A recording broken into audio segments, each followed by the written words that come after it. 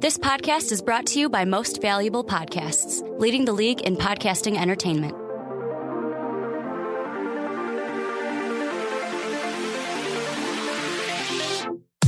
Welcome in, ladies and gentlemen, boys and girls, children. Wait a minute, I don't say that. I'm no, Behind you don't. the Pen. I say that. Sean Anderson says that. Hey. He joins me today on Behind the Pen. And welcome in, my friends, to another episode of my favorite show on the Most Valuable Podcast Network. Not knocking your primetime podcast. You're the worst. I know you're just doing it to mess with me, too. The Fast Break, Sean Anderson hosts, and honestly, I love giving him crap because back in the day, if you're OGs of Most Valuable Podcast, I always get it wrong whenever I have Sean on the show. I always introduce him as the primetime podcast host, but he's on the Fast Break. That's Ricky. With Ricky and Dave, and hopefully you can listen to this entire length, which you can find it on blogtalkradio.com/Most Valuable Podcast. It is strictly baseball conversation today because the winter meetings have concluded. And so much have gone down, especially here in Chicago with your favorite team. I love it. The White Sox. I mean, the one thing that just does kind of put a damper, because I was on such a high after we traded Chris Sale, and then the Eaton deal comes in, and I'm freaking out. But then I realized our field's still called Guaranteed Rate Field. I still have to deal with that. Fly the arrow. Fly the downward arrow. I don't want to do that. I don't want to do that. Shout out Right Sox blog on Twitter, which you can follow us, by the way. We are on Twitter at Most Valuable Pod. Subscribe to our YouTube channel, Most Valuable Podcast. Give us a like, comment below. Let us know what you think about us saying things and stuff. So let's get right into this conversation we are going to have. It's going to be a full-length podcast. We have so many topics on hand. White Sox, Red Sox, Nationals, winners and losers of the winter meetings, as well as major signings and trades throughout this offseason. To this point, it is December 8th. Sean, let's start with the White Sox. Your Chicago White Sox. Yes. Chris Sale. Chris Sale is on the move, and we kind of expected this, right, going into the offseason. I mean, the White Sox had to commit to either a full rebuild or they're going to go half in and half out. And we know that it didn't work. So right now, Rick Hahn's like, screw it. We're just gonna build it from the ground up. We're gonna tear it down. What we have now, Chris Sale has such a valuable commodity placed upon his head that you get guys like the number one prospect in baseball from the Boston Red Sox, Yoan Moncada, Michael Kopech, who is one of the top prospects in baseball, pitching prospects, power arm, projected to be a starter. He could be the next Thor, pretty much. I mean, he looks like Syndergaard. Easy comparison there with long, luscious locks, blonde locks. Luis Alexander, Basabe, center fielder, lots of potential there in center. And then he's just... Oh, God, it's so exciting. He's such a healthy balance of power, speed, and contact. And then you have Victor Diaz, another young right-handed reliever who's 22 years old, and that was just for Chris Sale. So you just totally revitalized your farm system to an extent after one move. Then you move on the next day. This is within like 30 hours. They trade Adam Eaton to the Nationals for the third overall prospect, according to MajorLeagueBaseball.com, Lucas Giolito. And then you also acquire Reynaldo Lopez and Dane Dunning, two other pitching prospects who have tons of potential attached to them. Sean, how are you feeling about this right now? I am ecstatic. I mean, Brandon Swanson and I, and in the group chat we have with all the guys from MVP, we were like, all right, let's look into season tickets. For real. Because, I mean, now I'm excited about this team. I don't care if the team's going to win, 62 games or if that's the ceiling next year. It's because we finally have a farm system. And I remember back in 2010 or whatever it was when Keith Law came out with his top prospects list, and he was like, the White Sox are 30 and it's not close to being 29. And now after this trade, I think it was Nightingale on Twitter who said the White Sox have picked up 7 prospects in less than 30 hours, 5 pitchers included, and then their system jumped 15 clubs in prospect status. I mean, it's crazy to say that we actually have a farm system, and then I'm excited for multiple prospects instead of one, because usually it's just like one guy that comes up in the ranks. Usually it's like a Chris Sale or a Quintana or a Tim Anderson. It's never a lot of guys, or a Gordon Beckham too, if we want to talk flops. But it's usually one guy that's coming up for the Sox, and now we have multiple guys that have. Well, it's because what the White Sox wanted to do in the past was trade these commodities, right? This value young prospects and turn it into immediate results on the field, and it worked in 2005. Right, they put it together in 2005, won a World Series, but then after that, they kind of went through that mold, and we saw signings like Adam Dunn.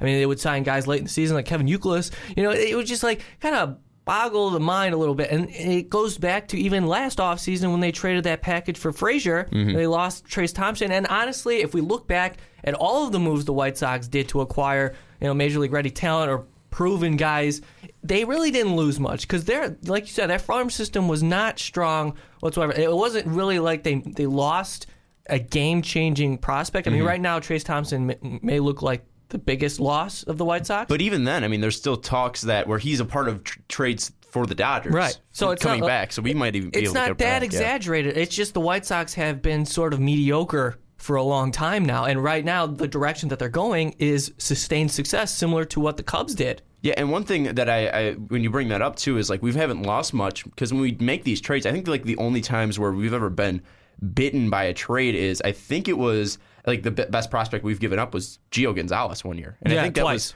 I think that was the biggest trade that or biggest player that we've given up. We haven't given up a lot and really, been like, look back and like, oh, we shouldn't have given this guy up. We haven't been bitten by trades too many times. Right. It was just the incompetency of the front office not putting together a solid product in the field. But right now, all of a sudden, you're going to go through this trepid, season, maybe 2 for the White Sox, may lose 100 games in 2017. But that's the price you pay to look at what you have on the field in terms of young players and young talent. Something to be excited about as a White Sox fan. They now have 6 of the top 100 prospects in Major League Baseball. And before this week, we had 2 of them. And it was 2 guys that we drafted recently. We had Collins and we had Fulmer. And that was it. And then now we bring in 6 other guys. Moncada, Giolito, Kopech, and Reynaldo Lopez. Lopez 38, Kopech 30, Giolito 3, Moncada 1. You have the number 1 and number 3 prospects in baseball out of 2 moves. It's a good feeling. It's a fantastic feeling.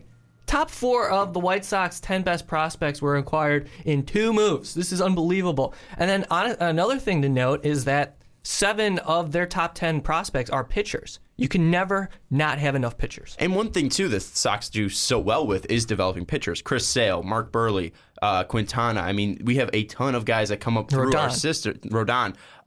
We have so many guys that come up through our system and develop with Don Cooper, and they become great pitchers within the White Sox organization. We don't see a lot of times where we go out and get a already made pitcher outside of 2005. So really, we usually develop in-house pitching talent, and it's worked out for us so far. So getting so many guys that Don Cooper can work with, it's something that's really exciting as a fan. And really, the one thing that is kind of worrying is we don't have a lot of bats, but still we have a lot of players that we can move for bats. So right now, I'm on cloud 9. Let's move on to that conversation now because the White Sox aren't necessarily done making moves. I hope not. Because you look at the roster right now, and it's just like, keep this going, guys. You have Quintana, possibly expendable. Todd Frazier, Abreu, Melky.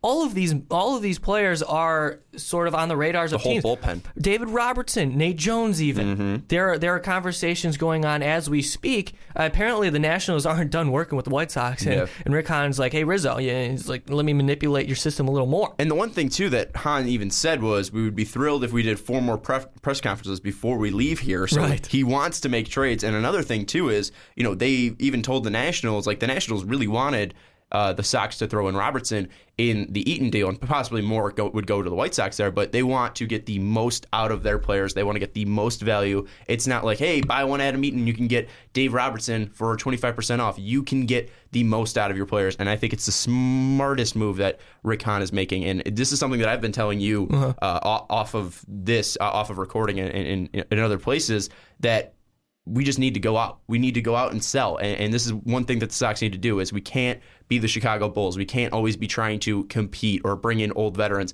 We need to build up from the ground up because the Sox haven't done that. The Sox have been to the playoffs, I think, 3 times in the past 20 years. I mean, it's something ridiculously pathetic what the Sox have done playoff-wise. We need to build up from the ground up. And it's a changing league, right? And we see that kind of philosophy across the board. We saw a transformation of a Houston Astros franchise. We see the transformation of the Chicago Cubs franchise. We're seeing it with Philadelphia. We're seeing it with Atlanta. Yankees, too, are doing it. And the Yankees, well, they did it in a year. Yeah. Almost. And they're still going to be relevant next season, but I'm not going to take them seriously. That'll be for another podcast when I talk about other things and stuff. Yeah. But I'm looking at the White Sox, and this is, and the direction of the Major League Baseball, this is the way to do it. You talk about the impact of young players emerging in Major League Baseball today, and the Sox have the number 1 and number 3 prospects in baseball, so that's what you want to do. Lucas Giolito is coming off Tommy John surgery.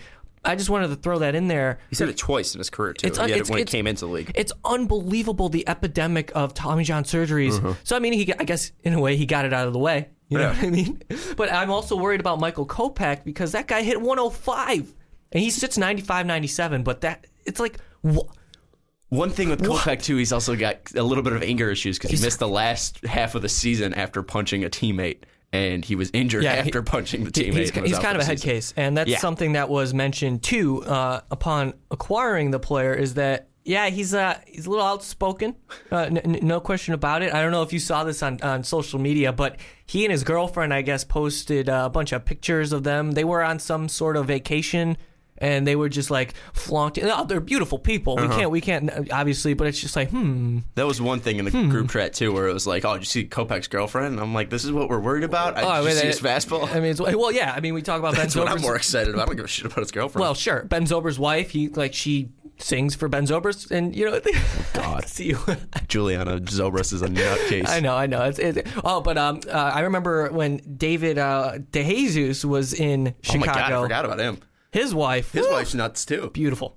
Anyway, we digress here. No, but that's one of the things. We look at Michael Kopech and it's like, okay, we got to keep an eye on that. And then I don't know, like you have Brett Laurie on the roster still. He's sort of a mental case, and that's been obvious. But I don't know how long he's going to stay with the Chicago White Sox. They decided to actually re-sign him, which I don't think was a bad move.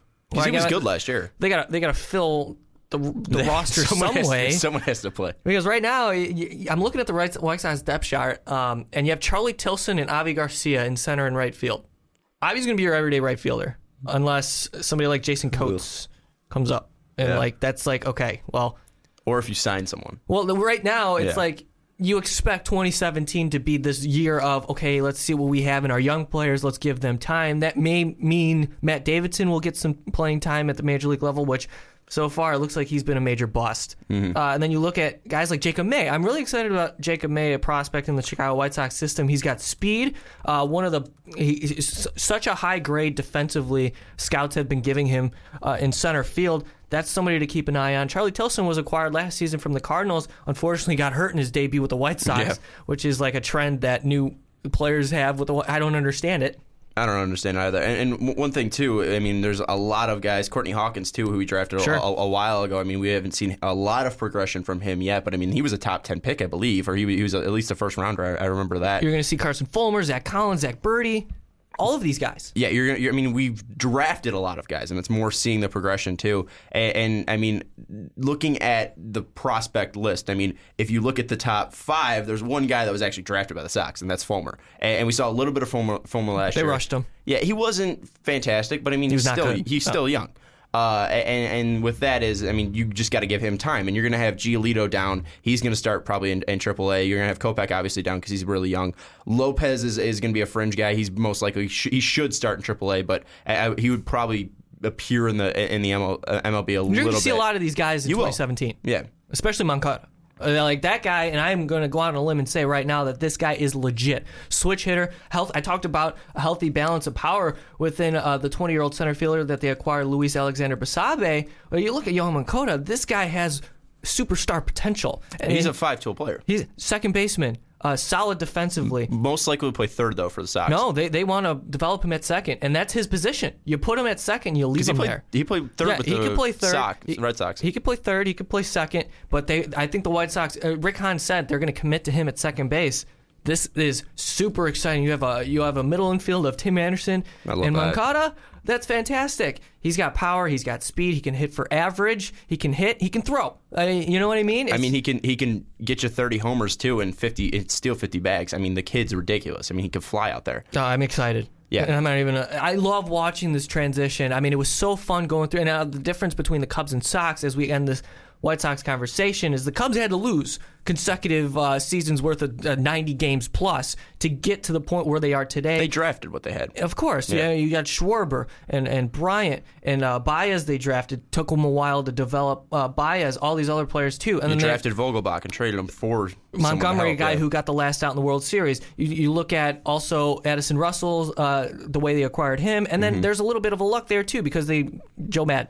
And Rizzo too. I mean, Rizzo wasn't a finished product. But he was drafted by their GM, Jed Hoyer, and then eventually made his way to Chicago. Padres, Red Sox, because so they can technically say he was developed by the men running the ship for Chicago, but it's a different conversation. With the White Sox, all of a sudden, because of their value and I guess their half-in, half-out philosophy, they were able to have guys like Chris Sale, who they drafted and developed, and it's unfortunate as a fan to see a franchise once-in-a-lifetime pitcher go.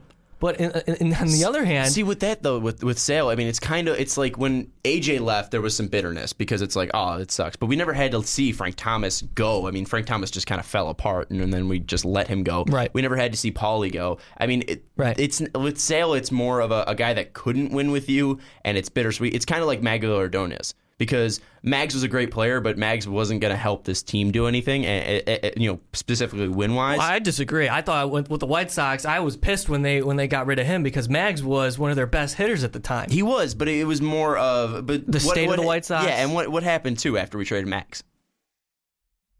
We won. Well, I'm just saying, different situations in different parts of their franchise history. Like right now with Chris Sale. Are you going to win in 3 or 4 years? Maybe. I think the White Sox are going to be good in 2 to 3.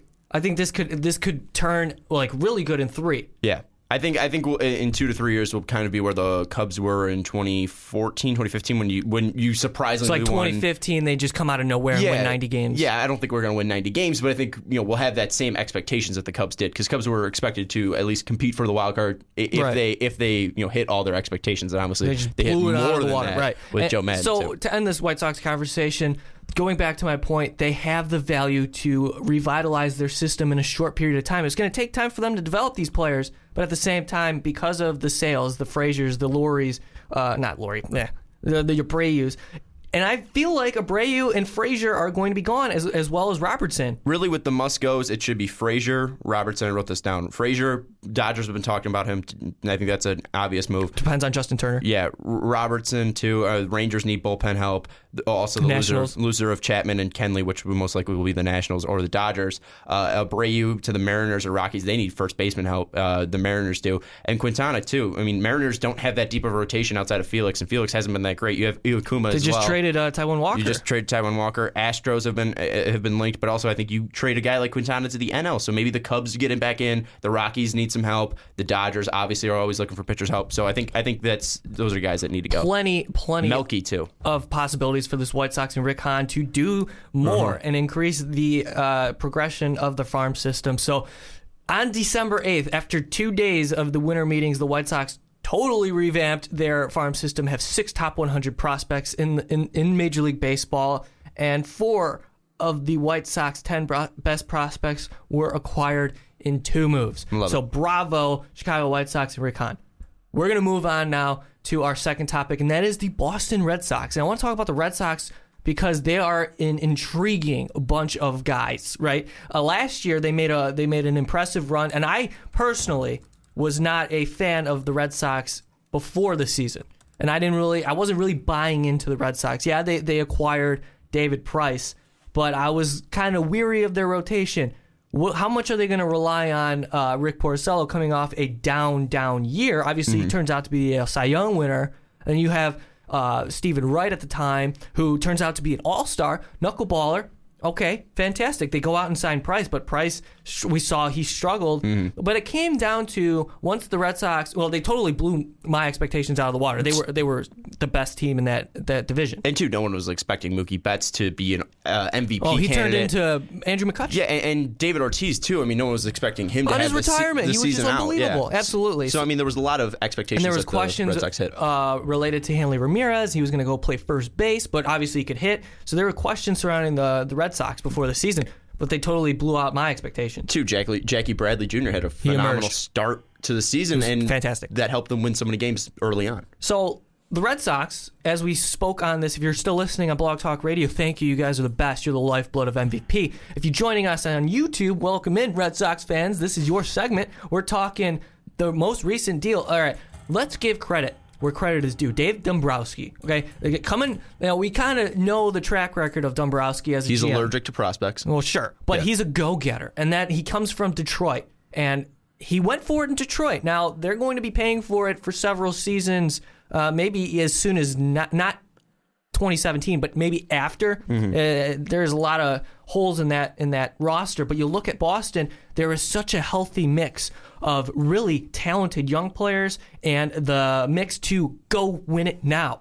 And really with the young players too. I mean, you have a lot of young players in the lineup, but where they kind of lack the youth there is probably the rotation. Is because your starters are Porcello, Wright, Price, and Sale. I mean, Sale's probably, I think Sale's the youngest out of those three, and Sale's obviously the best out of those Sale, Porcello, four or whatever.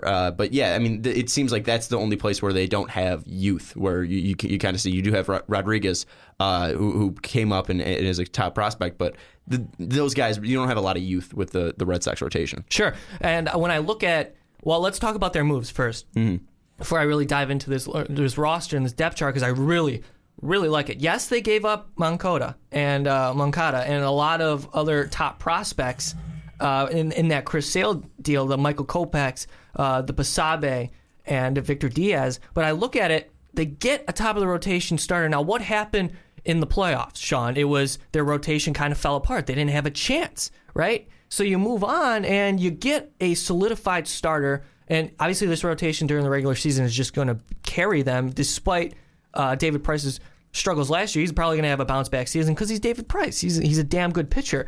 And then you have Rick Porcello coming off his best season as a starter.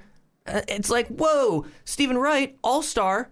Drew Pomeranz acquired last season from the Padres. I know it was his first full season as a starter since I think it was like his second season in the majors.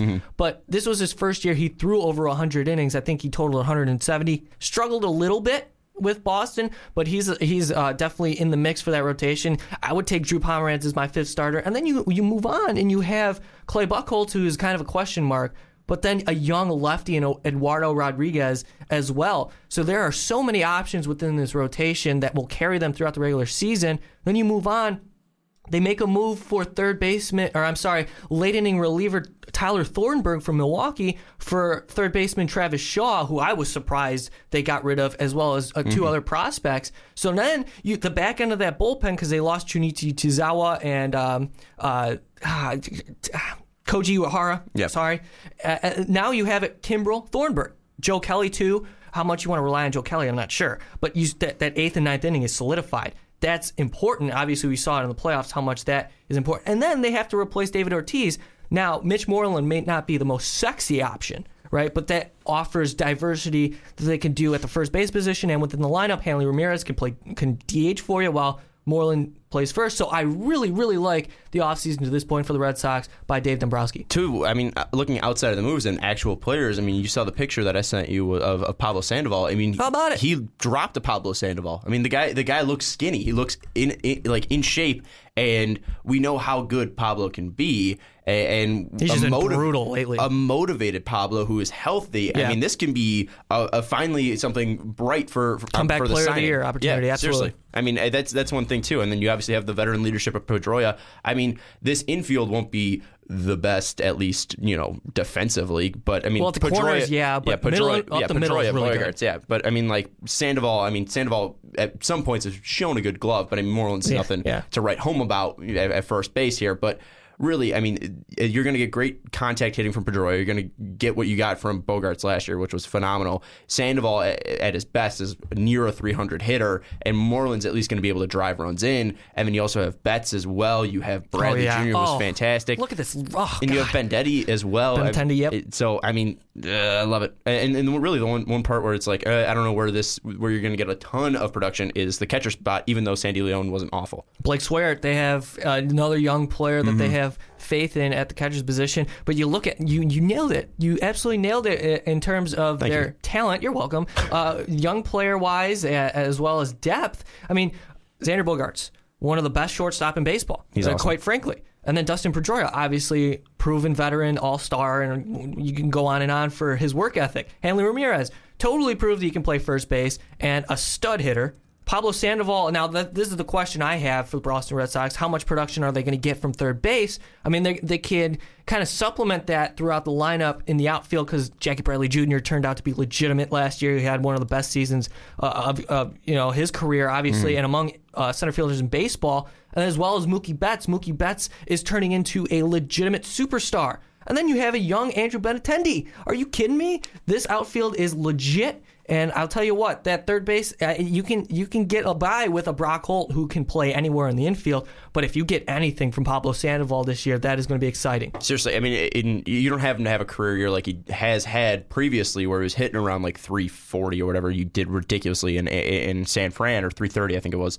in 2009. But if you get a season like he had in 2011, 2010, where he was hitting 315, 300, driving in 70 to 60 runs. I mean, that's going to be something big for this Boston team, because if you look at this, I mean, this actual like lineup that you can bring out, I mean, Pedroia might be batting like 7th. Or if you do want to put him at the top of the lineup, he'll be batting 2nd. But, I mean, you have so much depth down the line. I mean, it's going to be difficult to actually see what this lineup can look like. And you're going to be dangerous 1 through pretty much 8. And it's something crazy. And you pair that with a guy like Chris Sale, who has not got run support throughout his whole career. I mean, looking at what Porcello did, I think Chris Sale can win 25 games and maybe lose only 4 or 3. Sure. I mean, that's how dominant he can be. With that offense, absolutely. And Chris Sale is finally on a team where he can make the playoffs. Pitch in the postseason. Absolutely, yeah. And that's the thing. And we're going to go back to that conversation because it's an important one as we look at the Boston Red Sox.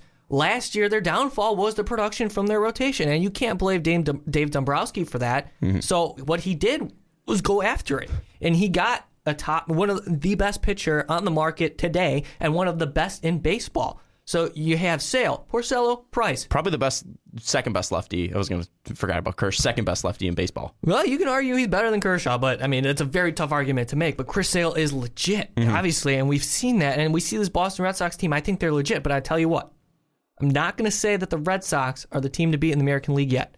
I still think it's Cleveland, because right now, and 2, Edwin Encarnacion is still on the market, and that goes because, well, Mark Trumbo as well. They want these power hitters. Jose Bautista as well. And Bautista. Yeah. They're asking for so much money and a lot of years, and teams are not willing to commit that kind of market value to these players, especially these big time hitters. Especially guys like Encarnacion and Bautista because of their age as well. Sure, and yes, that's another factor.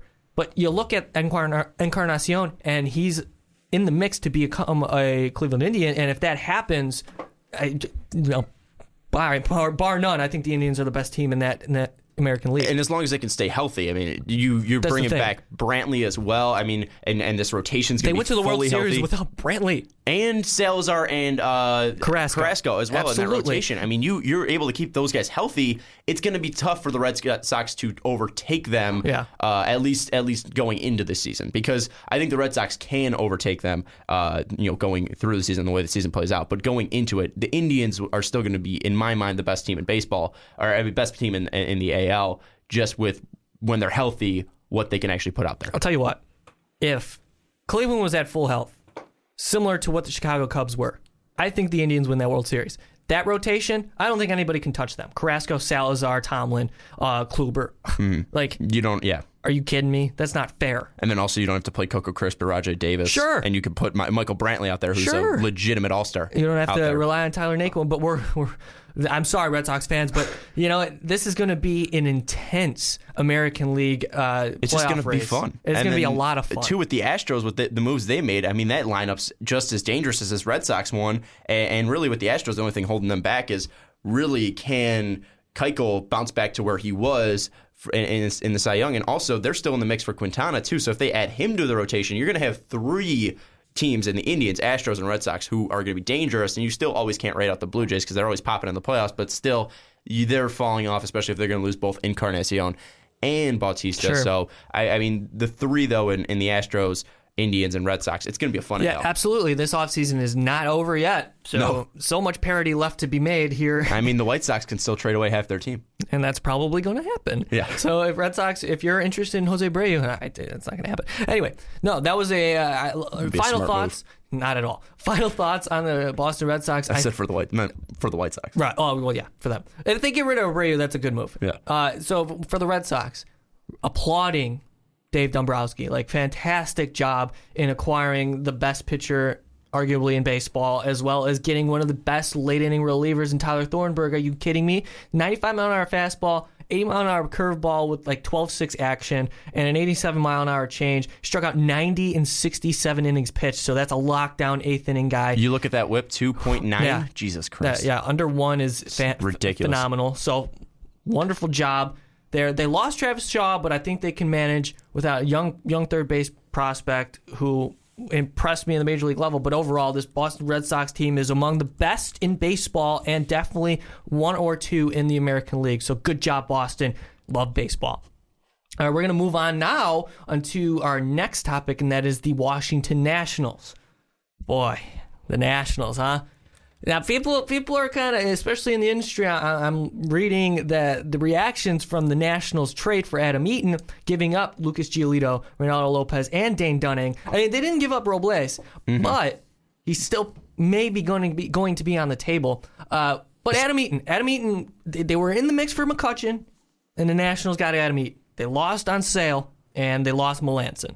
So they had to do something. Mm-hmm. And Adam Eaton, is he worth the number 3 prospect in baseball as well as other top prospects in the game? Remains to be seen. Now, we've seen Adam Eaton a lot in Chicago, Sean. Yeah, and one thing, too, with giving up the 3rd prospect in baseball in Giolito, people are saying that his value was going down, too, so it could have been a sell-high opportunity for the Nationals. But looking at Eaton specifically here, I mean, in right last year, he was one of the best right fielders in baseball, at least defensively. I mean, he was ridiculous in right field, making him go back to center. He was fantastic in center, a little bit worse, and it is a big center field in Washington there. But I still think you're going to get a guy at the top of the order who can lead off, who's going to get on base consistently, and then you're going to back that up with Murphy. You're going to back that up with Harper. I mean, it sucks with what they're doing. I mean, it sucks with what happening where they were in on McCutchen, they were in on Melanson, they were in on Sale, and then all of that falls through. But still, I think the move for Eaton, especially with the rumors coming out that Harper wants $400 million and Rizzo is like, yeah, we might not be interested in paying that. Let's win it now because that's pretty much it. We got to win it now. So we might see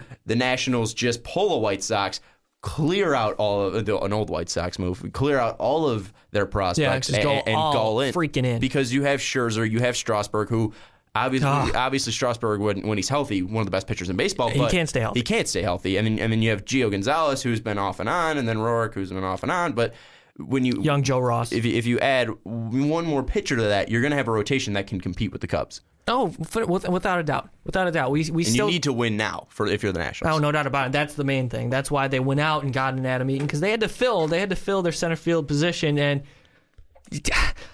I don't know, because I think Adam Eaton is so valuable in right field. And you look at the defensive runs saved difference from in terms of Adam Eaton in center compared to right field. He blows that number out of the water in right. He's like a 7 WAR in right, and I think it's like a 4 or 5 in center. Yeah, I mean, he's still a good player, an above average center fielder, but he's he's among the best right fielders in baseball. But does that mean you're going to move Bryce Harper to center? I doubt it. God, no. I mean, Bryce Harper can play center field, but Adam Eaton probably is the better center fielder of the two. So you look across the outfield, Jason Worthless, Adam Eaton, and Bryce Harper. Not terrible. Worth was awful in the playoffs. And I'll tell you what, Nationals fans, I feel your pain. Not being able to get out of the NLDS in 2012, 14, and most recently 2016, not getting out of the NLDS, that is rough. That is absolutely, oh God, I can't even imagine. But you look at that rotation, and you add in Adam Eaton. This lineup's legit, especially the emergence of Trey Turner. He's going to play shortstop now, most likely. And you look at his lineup, Max Scherzer, like you said, Strasburg, Gio, Rourke, and then Joe Ross. Really like Joe Ross last season, but how much are you going to rely on him? Obviously, Scherzer's the workhorse, an NL Cy Young winner, absolutely. But that missing piece, when they didn't get Sale, really hurts them. If you look at that rotation with Sale, obviously it's so much better than without. If they have Sale, it's the best rotation in baseball in my mind. You have Scherzer, who's a two-time Cy Young winner. You have Strasburg, who, when healthy, is better than anyone on the Mets, in my opinion. And then you have Sale, who's one of the best lefties, like we've said. You add that, you have the best rotation in baseball. But the one thing with the Nationals now is you lose out on McCutchen, Sale, all these other guys. You lose Melanson to the Giants. Now you need a bullpen here, because there is no one there. You're not going to rely on Sean Kelly. You're not going to rely on Oliver Perez. I mean, you need help there, and you need help desperately. So you're either going to throw a ton of money at Kenley Jansen, who pretty much knocked you out of the playoffs, or you're going to go for David Robertson, who's been up and down with the White Sox and really hasn't been that great since he was on the Yankees. Sure. No, I agree with you. You look at Sammy Solis, and he's probably their best reliever in that bunch. But you're right. I mean, Trevor Gott, he was pretty solid last year. But I look at the Nationals in terms of what they need, definitely relies on that bullpen. If you're going to go after a reliever, who's going to be on the market left? Chapman just signed a major deal. Melanson's rumored to get almost similar to what Chapman got in $86 million. I think it was 52. What do you got? Or 53 or something. Jensen? Oh, Jensen. You said Melanson. Oh, I meant well, Chapman, I said... Chapman got the record deal, and Jansen's close to a record deal. Yeah, and Melanson, too. Melanson, you're right, was signed for 52, which is still a lot for a closer. I'm sorry, 4 years, $62 million. 62 with the Giants. God, we're all over the place here. But no. Too many contracts. So much is happening. But in comparison, you look at the relievers left on the market, they didn't get a chance to get Wade Davis. The Cubs made a move for Wade Davis. And, Melanson's off the board. Chapman's off the board. You're going to invest in Kenley Jansen? I don't know. And then that leaves David Robertson.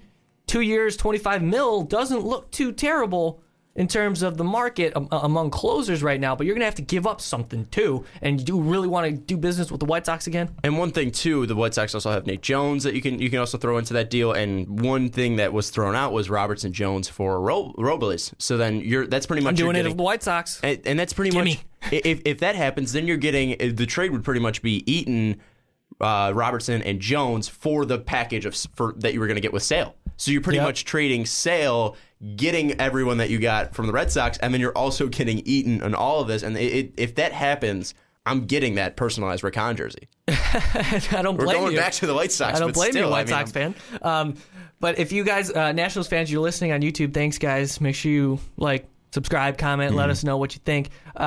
Yeah, no, I agree with you. If you're the Nationals right now, you're in win now mode. You're in desperation mode. You're going to have to go out and get someone. And Rick Hahn's like, gimme. Yeah, I'm going to manipulate the hell out of you, Mr. Rizzo. So, and this is where teams overextend. It takes one dumb GM. And I'm not calling Mr. Rizzo a dumb GM, but it takes one desperate GM. Sure. And that's the thing. It's if Rizzo gets desperate, if he sees that Harper's going to be out on the way out, a guy that is pretty much the next star behind Trout. Of the MLB, and you see that Scherzer's getting older, you see that Strasburg can't stay healthy, you're going to get desperate, and you're going to make a move, and whether that's giving up all of your farm system or you're just going to overextend on a contract, and that's where we see this comes to bite people in the ass. Absolutely, and I want to just touch real quick before we end this conversation. Let me ask you this question. Do you think the NL East is going to be the most competitive division in baseball next year? With the Marlins, Mets who are healthy, with the Nationals, I'm going to say in all of baseball or in the NL? In all baseball. I think it'll be second to the AL East. Because I think the Orioles will still be competing. Red Sox. Yankees had a hot end of their season. Yeah, Clint Frazier and Gleyber Torres coming up. Yeah, and you had what's his face, Sanchez hitting the cover off the ball. So and the Blue Jays obviously are there as well. So I think that it's going to be either one of the East. I'll say the AL East just for now because you still have the Phillies and Braves. Okay, that's fair. You have 4 teams in the AL East and 3 teams in the NL East. Yeah, I'm really interested in how the Marlins play out the rest of this offseason because obviously they're dealing with the untimely loss of Jose Fernandez. And, I mean, they signed Edinson Volquez. And that's not a fair... That's not a one-to-one there. No, of course not. Of course not. Yeah. But they still have pieces there. They were in the mix, last year in this division until Stanton got hurt. They fell off, made a late run, but still weren't. They finished 79-82. That was impressive for the Marlins. But in their last 10, they were 3-7 too. Yeah, it was. By then it was over. Mid-September they were out of it. But you look at that division, the Marlins. I'm intrigued by them a lot. The Mets, obviously, with that rotation healthy again, they're going to be in the mix. Speaking of the Mets, they signed Yoenis Cespedes back, so we're going to talk about that as this podcast progresses. But you look at the Nationals, Mets, Marlins, and even the Phillies and Braves. Both of these teams went through major rebuilds, but they're filled with young talent. Lots of kind of, I don't want to say intriguing because I've said intriguing a lot, but there's intriguing guys all over their roster. So yeah, but with the Braves with the Braves and Phillies, they're years out. I think the Braves are 1 year away from not being legitimate contenders, but actually getting 70 competitive. Wins. Well, they could win like 75 maybe after 2017, even 80 wins. I'm going on a limb here. You got Swanson and Freeman, but I mean, really with that rotation, It's they'll figure it out. I mean, you have Cologne and Dickey, and then right now, but that's the one thing is with the Braves. It's tough to say this team will be competitive in a year. Well, you have Jaime too, but I mean, and I think you still have Tehran. But I mean, the thing with the Braves is I think it's too much to say a year out. No, I'm not. Okay, no, a year. But you said a year out from being competitive. I'm still saying I don't know about a year out. Okay, from being competitive. maybe not competitive. Well, competitive in terms like maybe not a 75 World Series team, but like not totally terrible. But hey, all right. I still think they might be totally terrible.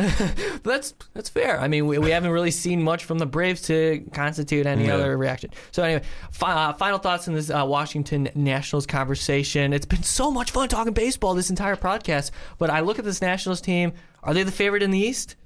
In the East, yes, without a doubt. I still think they're the favorites in the East because the Mets still have injury problems. I mean, you don't know questions within their rotation. You don't know how Harvey's going to come back. You don't know how Wheeler's going to come back. I mean, the offense isn't. I mean, the offense. The offense is blah. But yeah, I'll say Nationals because they don't have to deal with the health concerns like the Mets. Yeah, I'm going to agree with you. I think the Nationals are definitely a team to beat in the East. Among the top 3 teams in the NL. They're number 2. So really good. I would say number 2 behind the Cubs. Behind the Cubs. So really awesome. Stuff. we might get the Crosstown World Series with the way this is going. In 2021. Yeah, a little bit. You'll have to wait. Bryant will be 32 or whatever. Is he? What is that? No, he won't even be 32. He'll be like 28. But anyway, that's scary. That's scary to think about. Scary. Addison Russell and Schwarber and all these other guys. God. Anyway, really awesome Schwarber stuff. Could have been a sock for fuck's sake. Nah. All right, we look at the Washington Nationals. Really awesome stuff this offseason. I mean, it sucks for them missing out on, I don't know if it's awesome. It's awesome as a fan, not of the Nationals necessarily. They've swung and missed. Because they're a big problem with the Cubs. But hey, really interesting stuff. They got Adam Eaton, and they missed out on Sale. It's unfortunate, but they traded a large package. Guys on the move. They're desperate. They need to win now. So let's see how they play the rest of this offseason. Overall, really, really exciting stuff as a fan from baseball. As we move on to our final topic now on Behind the Pen. Blog Talk Radio listeners, thank you very much for staying with us. I'm with Sean Anderson of the Fast Break podcast. We've had so much fun talking Major League Baseball offseason moves and everything else that went down this winter. And we're going to kind of end this show with winners and losers and some notable deals throughout the offseason to this point, December 8th. On YouTube, what's up? Anyway. Be 5 days from now, so something's hugely going to happen. Yeah, Ricky. Anyway. It's the way we schedule it. No, absolutely. Yeah. It's not Ricky's fault, even though it kind of is. I look at the offseason. He's going to be so pissed at you. That's fine. He's always pissed at me. I look at the offseason, and the one striking deal immediately, and it was kind of the one that kicked off the offseason, was the Yoenis Cespedes move. Yeah. He, first of all, opted out of that. He just played the Mets. He totally played the Mets. Signed that mega deal last year, and he opted out after the 1 year. He made like $28 million one season, and then he signs a mega 4-year, $110 million contract, which is about $27.5 average annual value. I'm not sure if that is. I'm not sure if it's front loaded, back loaded. But I also looked at that and said, "That's it." Because I felt like the way he played him, I thought he was going to try to get more than that. That's a lot of money. Or at least 4 years. But I thought it was either going to go for a longer contract or a more expensive contract. The way that it played out, I thought it was going to go for maybe more years. But $110 million over 4 years is a ton of money. And you look at the remaining free agents in the offseason. I mean, Encarnacion wants similar type money, but we talked about it earlier in this podcast. He may not get that. He may have to lower his kind of asking price a little bit. But $110 million compared to what Dexter Fowler wants, that guy would probably. I would be, if I'm the Cubs, 4 years, $60 million. I'd do that in a heartbeat for Dexter Fowler. I think he's that valuable. But like, oh my goodness, that's $27.5 million a year for Cespedes. But it makes sense for the Mets because we talk about comfortability with this player, right? And he moved from Oakland to Boston to Detroit. And now to Mets, he found a home with New York. He feels great there, especially we saw that run he made with the Mets in 2015, just carried them the second half of the season. And then last year, he had a good season for himself. But even in the latter half of that season, he just looked like he was jacked. Like he wanted to bring the Mets into the playoffs by like their collar. Like, I mean, he was ridiculous to end the season, and that was the one thing that with Cespedes. I mean, outside of the playoff game that they lost, he was. I still think he was great, and his power hitting and his cannon that he has. He also doesn't have the MLB years. I mean, you look at him; he's 31, but he doesn't feel 31. Sure, and he's built like a freaking truck, guys. He's a unreal. So anyway, that was shocking to me that I guess a high profile free agent. The Mets, you can have them. That's fine. It's fine. As a Cub fan, you can keep them. But moving on, Mark Melancon, we talked about this earlier in the show, signed with the Giants, 4 years, $62 million, and that's a hefty price for a closer, especially one as valuable as Melancon. And one that you need, though, if you're the Giants. That was a bad bullpen. And, Just look at Game 4. And that's the thing. You have Melancon, you might win that game. And sure. If you don't take out Matt Moore, you win that game. The Cubs might be not be the I would be absolutely. I may not be here today because I don't know if they beat Johnny Cueto in Game 5 of the NLDS. And that's the thing with Cueto, the way he pitched, and now you add Melancon there, and you still obviously have the players in your lineup like Crawford and Posey. The Giants, and the way the Dodgers, the way the Dodgers are falling too, or possibly could fall with their players leaving. I think this is a smart move for the Giants. Whether it's the largest contract for a closer, I think it's a smart move for the Giants. Oh, I like it a lot. Especially since they need it in that bullpen. Yeah. They were last year the worst bullpen next to the Reds in all of baseball. And that was ultimately what cost them the playoffs, among other things. But that was solid signing. Melancon's a really good closer, one of the best in the game. And continuing on the theme and trend of closers, Aroldis Chapman. The Cubs traded for Aroldis Chapman, and the Yankees got a huge haul of prospects highlighted by Gleyber Torres, one of the top 30 prospects in baseball. And then they ended up signing him in the offseason, 5 years, $86 million, after the Cubs totally just used the hell out of him. Literally, he was throwing like 98 in Game 7. It was actually sad to see a guy who throws so hard he couldn't get it up there anymore because the Cubs just taxed his arm, but rightfully so. They knew that he wasn't going to come back in the offseason, the Cubs' sake. But the Yankees managed to get a top prospect, revitalize their farm system with that package for Chapman, and then they ended up signing him for a long-term deal. Now, when are the Yankees going to be good again? Let me ask you this. A year. 1 year there? You think they're out? The one question that I am worried about with them is how much are you going to be able to use Chapman, because I'm not too sold on their current rotation.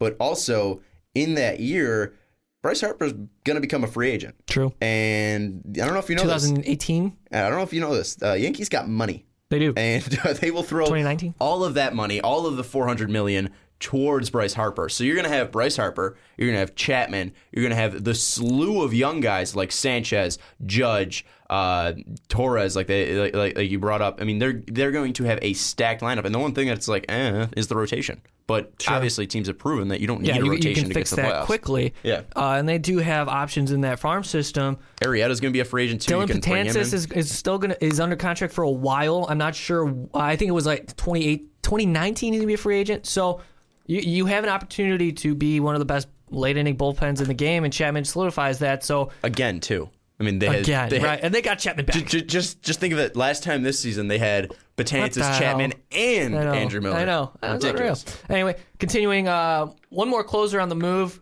was Wade Davis. Wade Davis acquired by the Cubs for Jorge Soler, 1-for-1. Wade Davis will be a 1-year guy with the Cubs.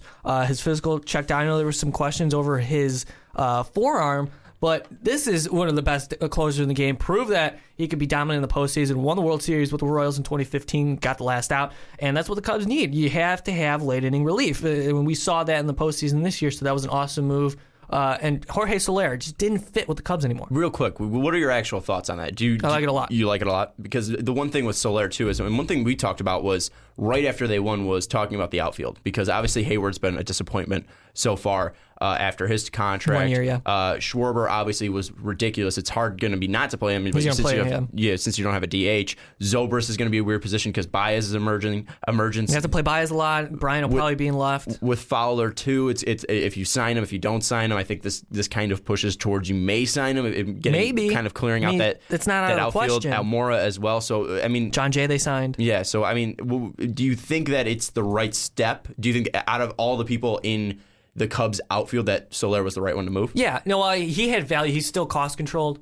And I mean that he's only 24 too. And Wade Davis that's true. Wade Davis is one of the best relievers in the game. So, and given the fact that the Cubs were in a position where they weren't going to play him much, and to really gauge Soler's value, he has to get playing time every day, and he's just not going to get that on this roster. So they turn it into a guy that they can use, and I like it a lot. And one thing too with Soler not going, and I know we don't want to keep this too long, was with Soler, he doesn't have to deal with the pressure of being on the Cubs anymore. He doesn't have to deal with the pressure of, you get a ring, but you also don't have to deal with the pressure of, all right, I'm going to be a pitch hitter here. I have to come in cold off the bench in the World Series for a team that hasn't won in 100 years. He got to start in the World Series, and it was brutal. He's a terrible outfielder. So, and now you're going to be a 24-year-old kid who can go to Kansas City where DH for you. They love you. I mean, they love their baseball team there, and you don't have to deal with too much pressure. It's kind of with Giolito, too, with Giolito being thrown into a Nats rotation where he has to back up Scherzer and Strasburg. Plus, they're in the middle of a playoff run with the White Sox. He can ease in. You need a win now mentality. Where with Soler, you don't really need that with the Royals because you have so many guys around you, but it's also not that big of a market and big of pressure. And same with Giolito too, where it's a bigger market, but you don't need the pressure because the team. As a Cubs fan, I really do like the move. But as we move on down this list, Ian Desmond to the Rockies, 5 years, $70 million. I really like that move for the Rockies because you look at that infield: Arenado, Story, LeMahieu, and now Desmond, who will play first base. That's legit. Obviously, they have questions within the rotation. They have Chatwood, Gray, and Anderson, who are exciting, and then Chad Bettis. I mean, you can rely on him too, but he's but you look at the Rockies playing at Coors Field. Obviously, Ian Desmond. Oh God, that guy's going to hit so many bombs. So many bombs. That infield is going to be so awesome. And even their outfield. If they want to dangle Blackman out there, that's something to keep an eye on too. But the Rockies are making plays to be kind of relevant, so that was really interesting. Carlos Gomez coming off his worst season as a big league player, signs with the Rangers 1 year. Re-signs, re-signs with the Rangers 1 year, $11.5 million. $11.5 million. That's kind of, I was a little surprised by that. But also we got to see what's the actual bonus, what's actually guaranteed. Well, sure. I mean, he's a comeback player of the year candidate, no doubt about it. Rangers I'm guessing, are not done. I think they were in on Quintana too, so that's something to keep an eye on. They definitely need rotation help. They also don't have a lot because they're a team that went all out. And they don't have that much of money to really spend on free agents. But they're still the best team in that division, I think. I even think the Astros are. But true. With that too, I mean, your prospects. I mean, you gave up so many for Hamels, and I mean, you gave up so many for your catcher, Lucroy. I mean, it's going to be tough to make moves. So that's going to be so fun. With the Rangers, I think they're handicapped here. The Rangers and Astros. But also the Mariners. They're relevant. I think the Mariners can honestly be a good team here because I don't think you can really sleep on them. Gene Segura. If they make a move for a outfielder in some capacity, I don't know who specifically, maybe Melky, and you could put him in left, and you possibly go out and get Quintana. If you could add Quintana and Melky to that lineup, I think the Mariners can be legit contenders. And I'm not saying just in the AL West, I'm saying in the AL in general. Because you're going to have an outfield of Martin, Seth Smith, who's a decent power. You're on the Mariners train, huh? I don't blame you. I love the Mariners. And then you got Robbie Cano, was legit. Who bounced back. Segura, who was a monster last year. Kyle Seager, who's Kyle. Oh, my bad. Kyle, I'm thinking of his shortstop. brother. Yeah, my bad. His brother. Not as good as his brother, but he's still a good player. I mean, you also have Felix Hernandez, who's been down, but still, I mean, he's still Felix Hernandez. And if he can bounce back like he can, you have one of the best pitchers in baseball. So, I don't know. Maybe I'm too hyped. That's all right. You can hype the Mariners all you want. You got Nelson Cruz, too. No doubt about it. No, I love it. Moving on, we talked about the Astros. They signed Carlos Beltran. 1 year, $16 million. I like it. I love that move. I like that move. He's still got pop in his bat. Josh Reddick also went to the Astros 4 years, $52 million. Brian McCann. Well, and Brian McCann. And they also got Nori Aoki, too, in that outfield. Yeah. He's a bench player. He's not bad. Not bad contact. And that, I mean, I'm sure we're missing some, but we just went through kind of the most, talent. I mean, the Diamondbacks made a move to get Taijuan Walker, which was surprising to me because I don't know what the hell the Diamondbacks are ever doing. No. I mean, I guess they capitalized on Gene Segura's production at second base, but he's legit. They also got the shortstop from the Mariners, so that was solid. Ketel Marte. Yeah, thank you. And so, all right, maybe Diamondbacks do what you got to do. You have Goldschmidt, too. You have Pollock in center. I don't know, man. You have Greinke hoping to bounce back. They had so many things going on with them in the offseason, too, within their front office. I don't know the direction of the Diamondbacks. They invested so much in Shelby Miller and Greinke, and Greinke was a disappointment. Shelby Miller was sent down. Can't forget about Shelby Miller. It's so bad. That's the Diamondbacks. I'm glad we're not Diamondbacks fans. And even Diamondbacks fans are glad they're not Diamondbacks fans. Those uniforms, too. I don't know Brutal. I don't know about them. Stepping in bear traps and stuff. Jesus.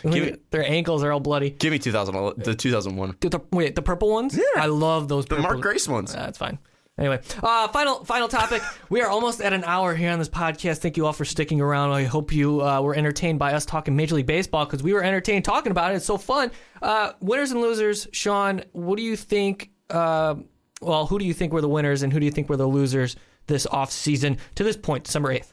Biggest winners, the Sox in the AL, Chicago White Sox, Boston Red Sox. White Sox get rid of all of the grossness of Kenny Williams and Jerry Reinsdorf, even though they're still part of the organization. They get Rick Hahn finally in control. They finally get a farm system. I think they are on the right track as a Sox fan. I love it. Boston Red Sox, too. You get one of the best pitchers in baseball. It's so hard to say you're not a winner after that, especially with the lineup you have. And I would say the biggest loser out of all of these teams, out of every team that has made a move or hasn't made a move, is the Los Angeles Dodgers, because they are in a position where they're waiting on Kenley, they're waiting on Turner. They need to make some moves to stay relevant, because if they lose Turner, you're going to lose a third baseman, you're going to lose your closer in Jensen. Kershaw hasn't been super healthy, and Dave Roberts did a fantastic job, but I don't know if you lose that much and aren't able to regain any of it, because there's not a lot of talk about it. I think that the Dodgers could be a loser.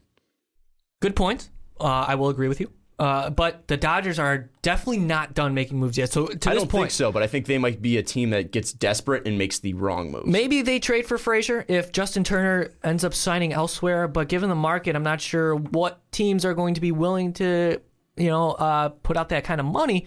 But anyway, my winners and losers, I look at the White Sox. I agree with you. They're definitely winners. I look at the Red Sox. They're winners. I look at the Yankees. I think the Yankees are big-time winners. You talk about guys in a team in rebuild mode that they made moves that suggest they're not really far off from a resurgence here, especially signing Chapman. You still have Betances under contract. You replace Beltran with Holiday, which is a savvy little move there. So good job, Yankees. Losers. Detroit Tigers. They didn't make really any moves at all. I don't think they did anything. The Tigers, I know they were competitive last year, but I feel like they gotta do something. I'll throw one more too there of teams that didn't make a move and should have made a move. Pirates, not trading McCutchen. Well, I think so. I mean that they were probably asking for so much for McCutchen.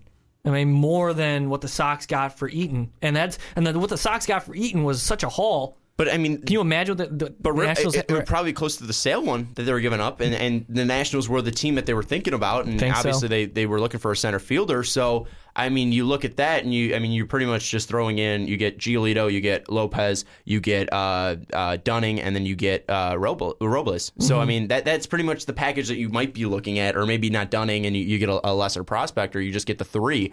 But that's pretty much the guys that you're looking at if you're the Pirates. So I think the Pirates are not making a move is a loser. My final loser is the Twins are always a loser. Well, come on. Let's not knock them. Why not? Because you feel bad for them. I don't. I'm a Sox fan. Sure. They still have Brian Dozier. The Toronto Blue Jays outfield, big-time bats. Those are the losers here because... Oh, we're talking players? But for me, going from team to specific guys like Encarnacion and Batista. Encarnacion, 33, looking for a large contract similar to what Cespedes got. And Jose Bautista, he's 36 years old. I guess he's not wanted in Toronto, which is kind of sad. He's not wanted in Baltimore. And yeah, you saw that too. Baltimore hates him, so he's not Boston doesn't want to give him money. So they're going to have to lose out on what the figures are in their contracts. So that sucks for them. One place that I will say might be interesting for Jose Bautista, and maybe it's just because of their past, and maybe it's going to be. Maybe I'm just talking out of my ass here because they are in rebuild mode, but and they already signed Matt Holliday, but maybe the Yankees. Give him a short porch, 36-year-old, sign him to a 1-year contract. May have to take a 1-year deal. On a prove-it contract. I think that might be an interesting idea. How much more does Jose Bautista have to prove, though?